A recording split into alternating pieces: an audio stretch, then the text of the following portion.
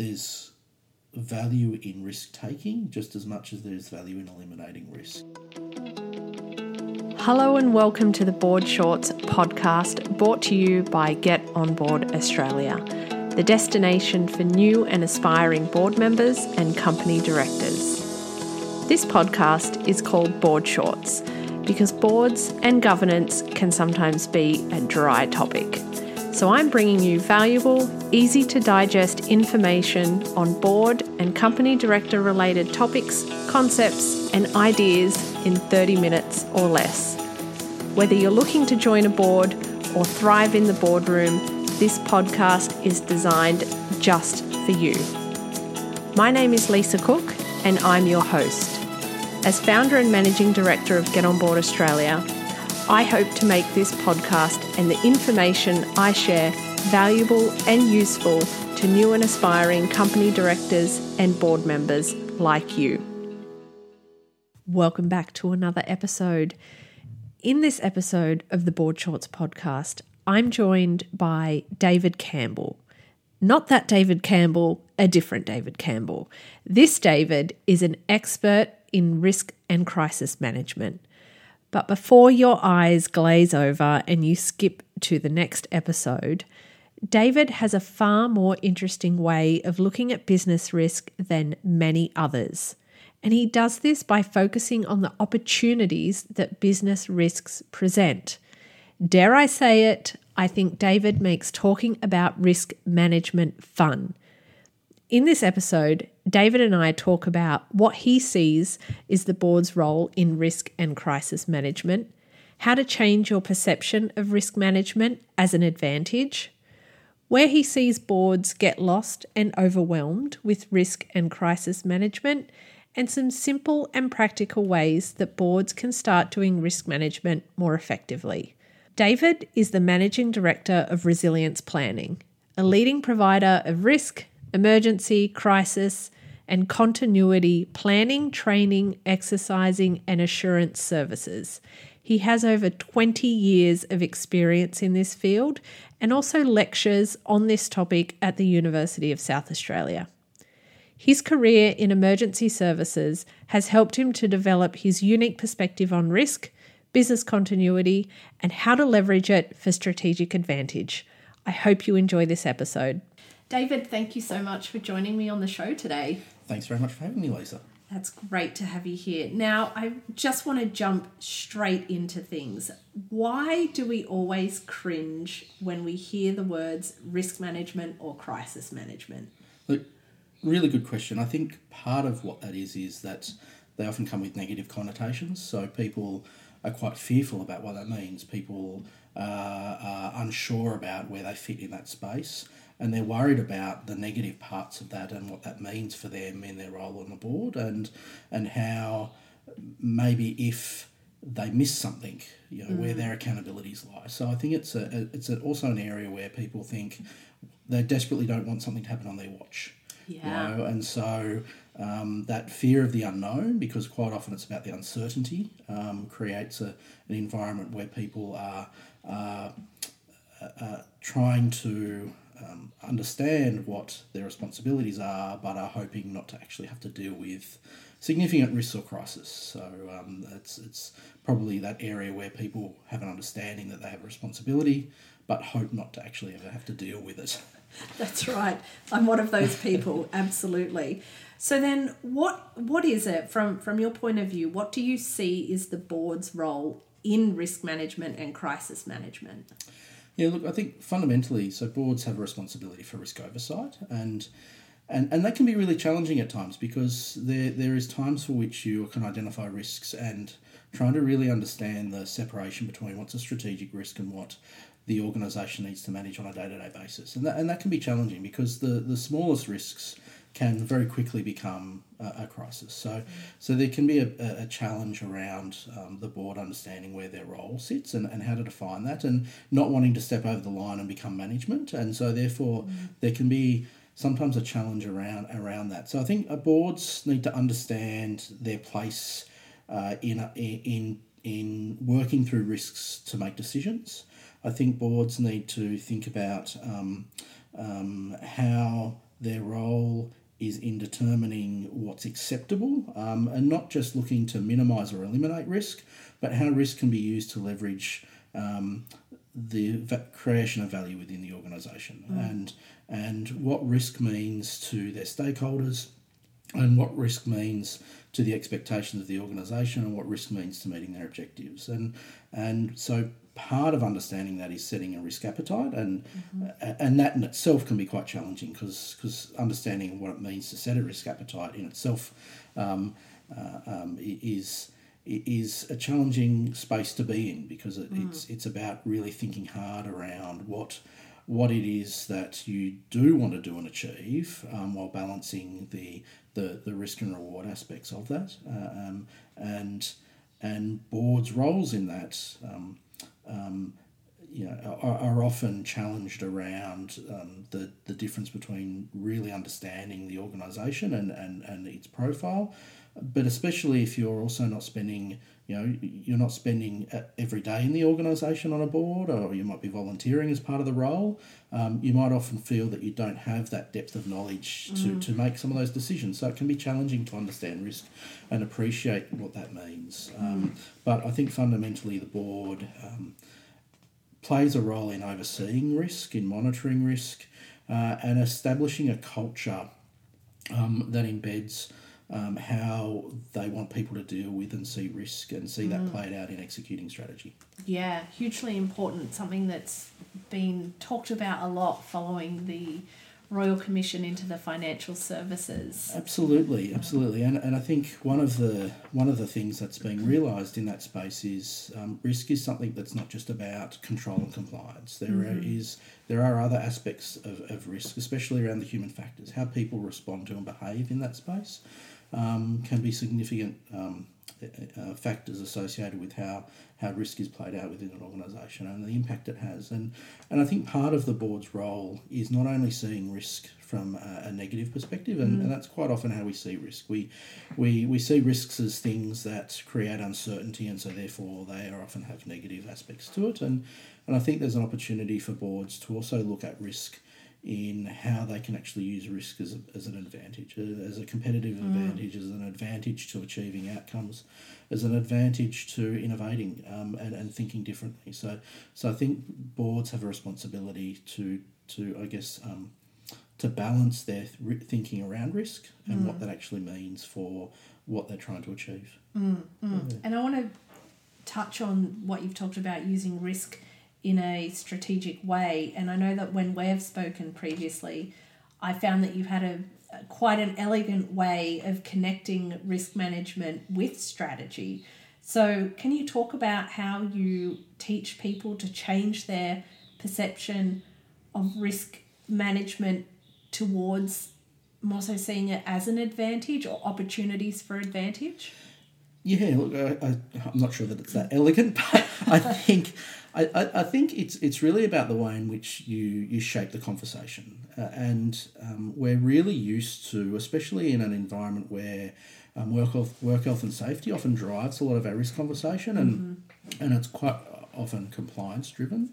And so when we look at risks and we review risks, we're often looking at the things that are high likelihood, high consequence, and there's a space for doing that. But I think if we only do that, then we're constantly in that mindset of thinking about trying to control or mitigate or prevent things from happening, and that sort of sets the scene of kind of being a bit of a defensive space to be in, and I think there's an opportunity in talking about risk, and especially when you're setting strategy, because strategy setting is really about how you're going to position the organisation to achieve some objectives, to create some sort of new future, some sort of value, to achieve what you're actually set out to do.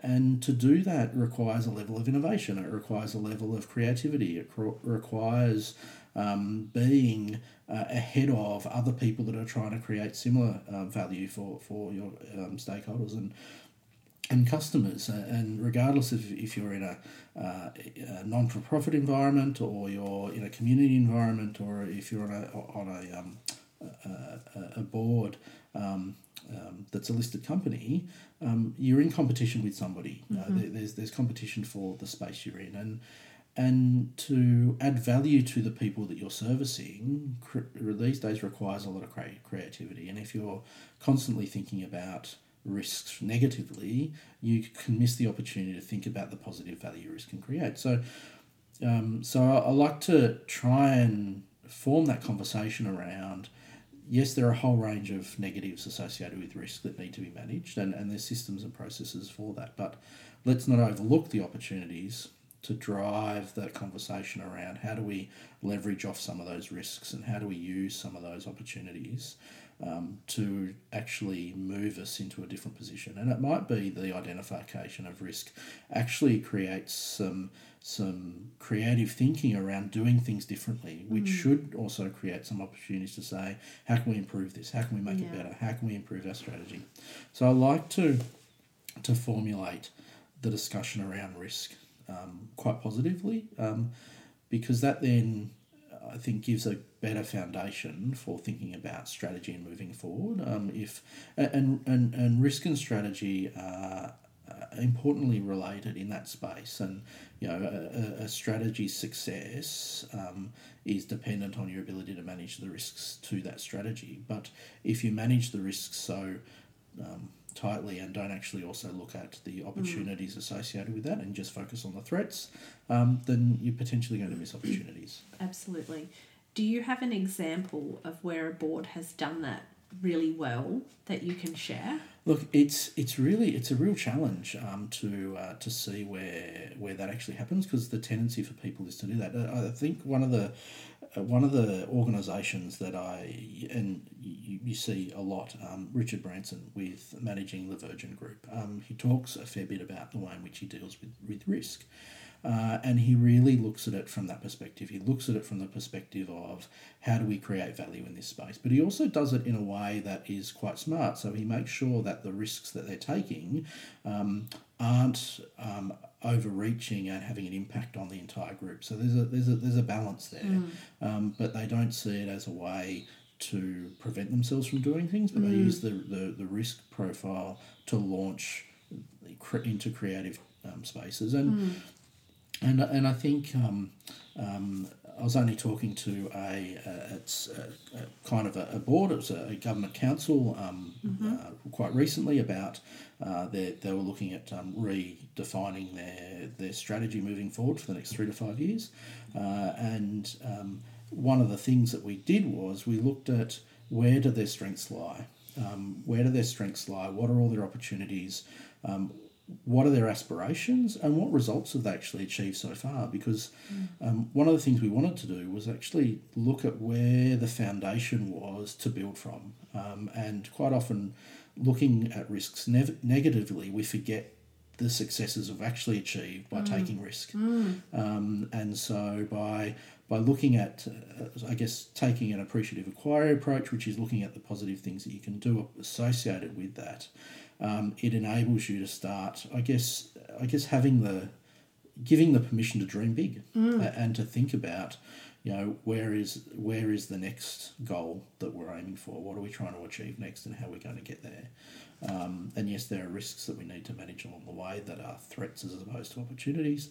But from a strategy setting perspective, I think if you can focus and shift the focus to thinking more about what we have achieved and how we can leverage that to achieve the next level we want to go to, that creates a more positive environment for actually setting up those opportunities for future success. Yeah, absolutely. And it just, to me, it really highlights the need for a board to have a good blend of people who may be more conservative, but also those ones who are willing to take a little bit more risk. And so you can kind of find that happy medium where everyone's comfortable with the level of risk they're taking to achieve that. Absolutely. And I think that's one of the challenges with boards is having that skill set mix of people on the board who have the ability to both to think creatively and innovative, but also to be able to stand back and say, hang on a minute, have we thought of all the options? Have we thought of all the issues associated with this?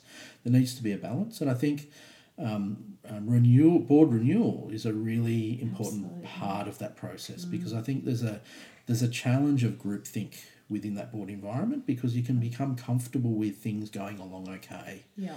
And if you become comfortable with things going along okay, then that groupthink can start setting in, and you stop bringing in that layer of independence, especially with independent board members. You kind of stop bringing in that level of independence that is actually what's meant to be an advantage of having those independent people on the board, and there should be the ability for people to be brave and be able to throw in ideas without fear of upsetting people and not having the ability to. I think people are often worried that they're going to risk their board position. Yes. By thinking alternatively to others, and that can be a real challenge. That group thinking process, I think, can be a real challenge for boards, especially boards that have been in place for a period of time, or are getting towards the end of their time, and they're looking to be reappointed on it. They tend to try and play it safe. Yeah. And so that can have an impact on them, not reaching to where they need to be, or not challenging the organisation to actually look for opportunities and take the risk. So they can often become risk adverse in those periods. And I think what I try and do in talking about strategy and using risk to do that is actually use as an opportunity to leverage back to where they probably were when they started, when there was a lot of excitement about what they wanted to do, and try and draw out, well, why aren't we there anymore? What is it that's stopping you from thinking laterally like that, and looking for opportunities? Where were the times in the organisation where there was real growth and momentum? Why isn't that happening now? And is it just because we're now risk adverse, or is it an opportunity now to actually turn that around and think differently? So sometimes it's about resetting mindsets, and taking away that layer of fear around it. Just because you explore these issues doesn't mean that you also have to make the decisions about it. Absolutely. But if you don't have the conversation, you can miss the opportunity to actually use that to move forward. Yeah, and I think that just emphasises again the importance of the culture in the boardroom. Absolutely, yeah. And the board culture really, we talk about the board setting the culture for the organisation, but if the board loses sight of its own culture and the way in which it actually sees itself and its role in managing risk and managing strategy, then that's going to have an impact and implication on how the organisation is achieving its goals. And so I think there's an opportunity there for boards to really take the time to challenge themselves, and ask the tough questions themselves, and look for opportunities to really say, are we doing what we should be doing, and if not, why not? Absolutely. And so with the boards, where do you see them get lost or overwhelmed when it comes to risk and crisis management? Yeah, look, I think they often fail to see risk as a tool to create value. I think risk is often seen as something that needs to be controlled or mitigated, and so therefore it tends to fall into the compliance space. And boards that focus, and rightly so, focus around governance, see that sitting comfortably with them. They see the role of risk as a compliance tool, as a way in which they can demonstrate good governance. And rightly so, there's a space for that. But I think in doing that, they can then miss the opportunity to really dive deep into asking the questions about what is actually risk doing in their organisation, and how does that form a risk culture? How does focusing on the opportunity, focusing on the compliance and control also enable them to take opportunities that risks provides as well. there's often issues associated with risk where, especially when it comes to crisis management particularly, boards are often dealing with strategic issues that are more long-term. They're more future-thinking. They're looking about the next 3 to 5 years or beyond. And so they're quite often dealing with issues that have a longer-term focus to what they're doing. So when it comes to a crisis that is either unexpected or as a result of a residual risk that the controllers failed from, that timeline shrinks dramatically. And boards, I think, become uncomfortable around how to deal with that really rapid onset uncertainty. And there's this dynamic around, well, it's impacting more heavily on the day-to-day operations of the organisation, so we'll just let the executives deal with it. And so they kind of can have the tendency to step back from it thinking it's not a strategic issue, Right. Where it very much could be. Because if the crisis is going to risk the organisation's ability to meet its objectives, then the board has a role to play in that.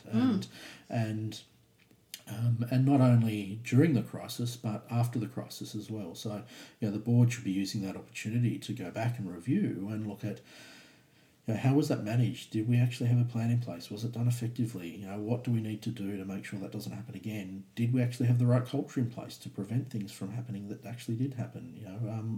Were there human factors associated with the way in which we articulated strategy that meant that people didn't quite understand what we actually expected of them to achieve in that period?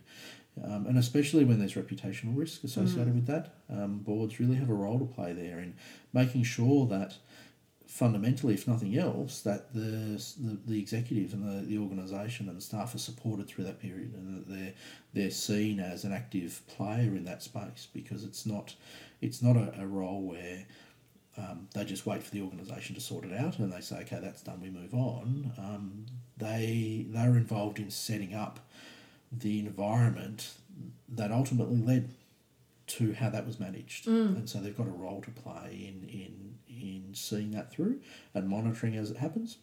And there might be times at which, during the crisis, they recognise that the skill sets associated with dealing with the crisis in the organisation are not where they need to be. So they need to step over that line and provide some mentoring and direct support to the executives around how they're actually going to deal with this on a day-to-day basis, and provide that support to them.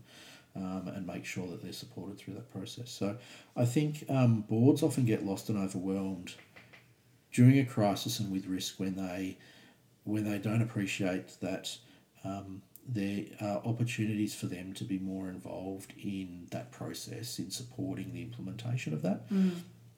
And that it's not just about eliminating risk, but it's also about managing risk taking. And that there's value in risk taking just as much as there's value in eliminating risk, and they need to be able to be conscious of their role in that. And setting the risk appetite can help that, but that's also a really challenging process to do, because that's just as much about understanding the threats as it is about understanding the opportunities. And if you're too focused on the compliance and control side, you then also risk killing the innovation side that risk can create value for. So it can be a confusing space. It can be an overwhelming space.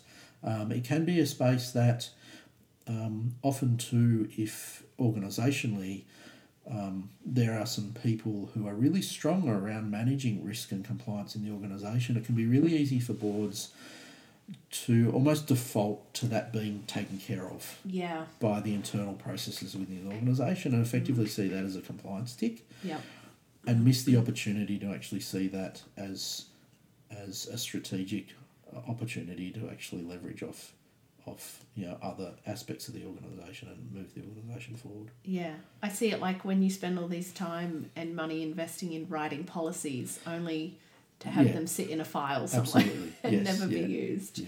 Absolutely.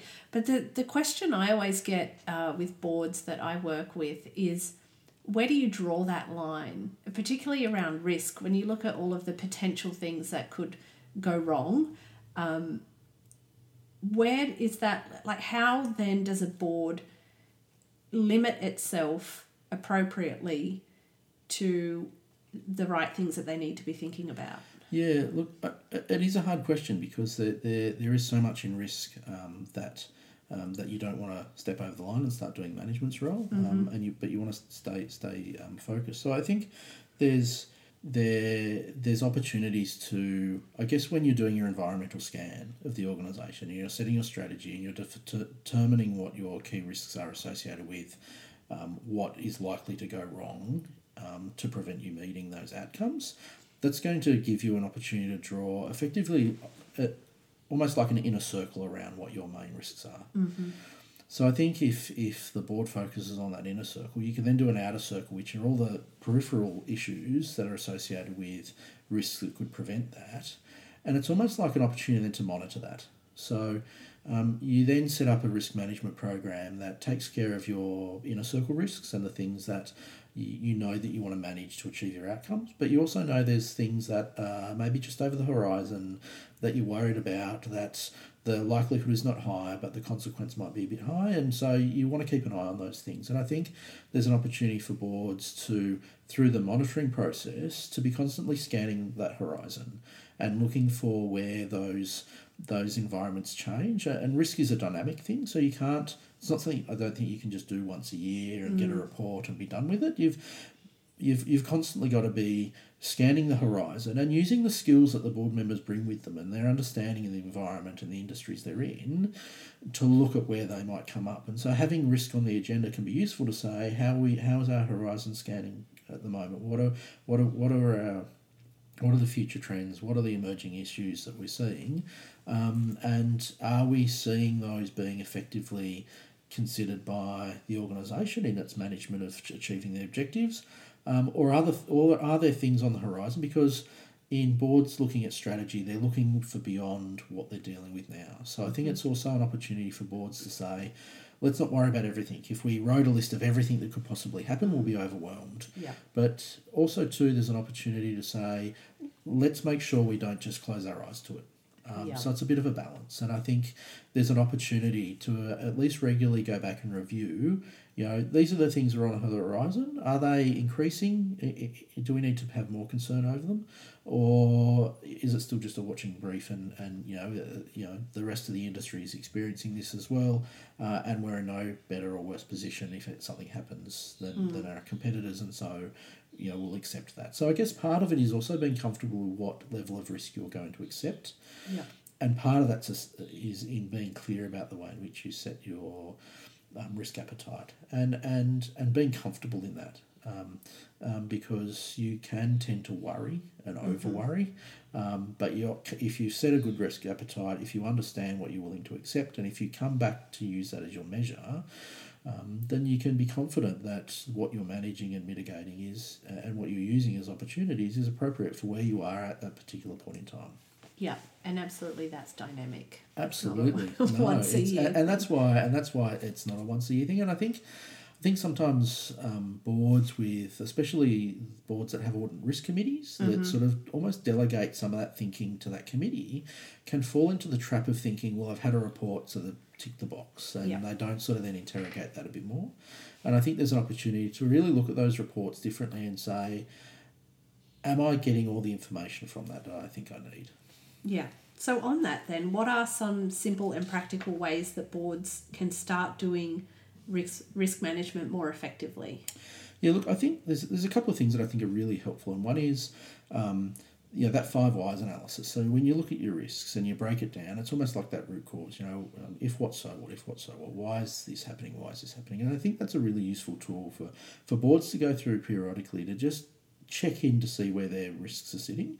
The other thing I think is useful is to actually ask the question and stress test some of their risks and some of their controls to that, and say, well, what's the worst case scenario here, and do some sort of scenario planning and exercising around are they actually really prepared to deal with that if that risk is realised, and are those controls actually effective, and is there any residual implications for those risks that we haven't actually considered that we need to be on top of. So I think boards can we use some really simple tools to just get that thinking around that and use that to review and evaluate and use that as part of their monitoring. Yeah. Or bring in someone like you who has fun in this space. Absolutely, yeah. So look, bringing in additional capability to check where they're at, to bring a different insight into the organisation, consider bringing in technical support or expertise for a particular period of time. The other thing is write a plan. If you've identified a whole range of risks and you want to be able to mitigate and manage those, write a plan for how you will deal with it. But more importantly, make sure that plan is tested and exercised, because there's no point writing a plan if it isn't something that actually is what people will do when something happens. People will naturally default to what is comfortable for them to do during a crisis. And if that is not an inherent part of the way you want them to operate, then that can be a significant misalignment to what you actually want them to achieve in the plan and what actually happens. And that's something I think is underappreciated by organisations and boards in setting what they actually want people to do during a crisis. So having a plan, but testing that plan, challenging people. And not only the processes are really easy to test, it's people's reaction to what actually happens that you least expect. You expect people to do what they would normally do, and it's those expectations that you need to test, because that's not what's likely to happen. Yeah, absolutely, 100%.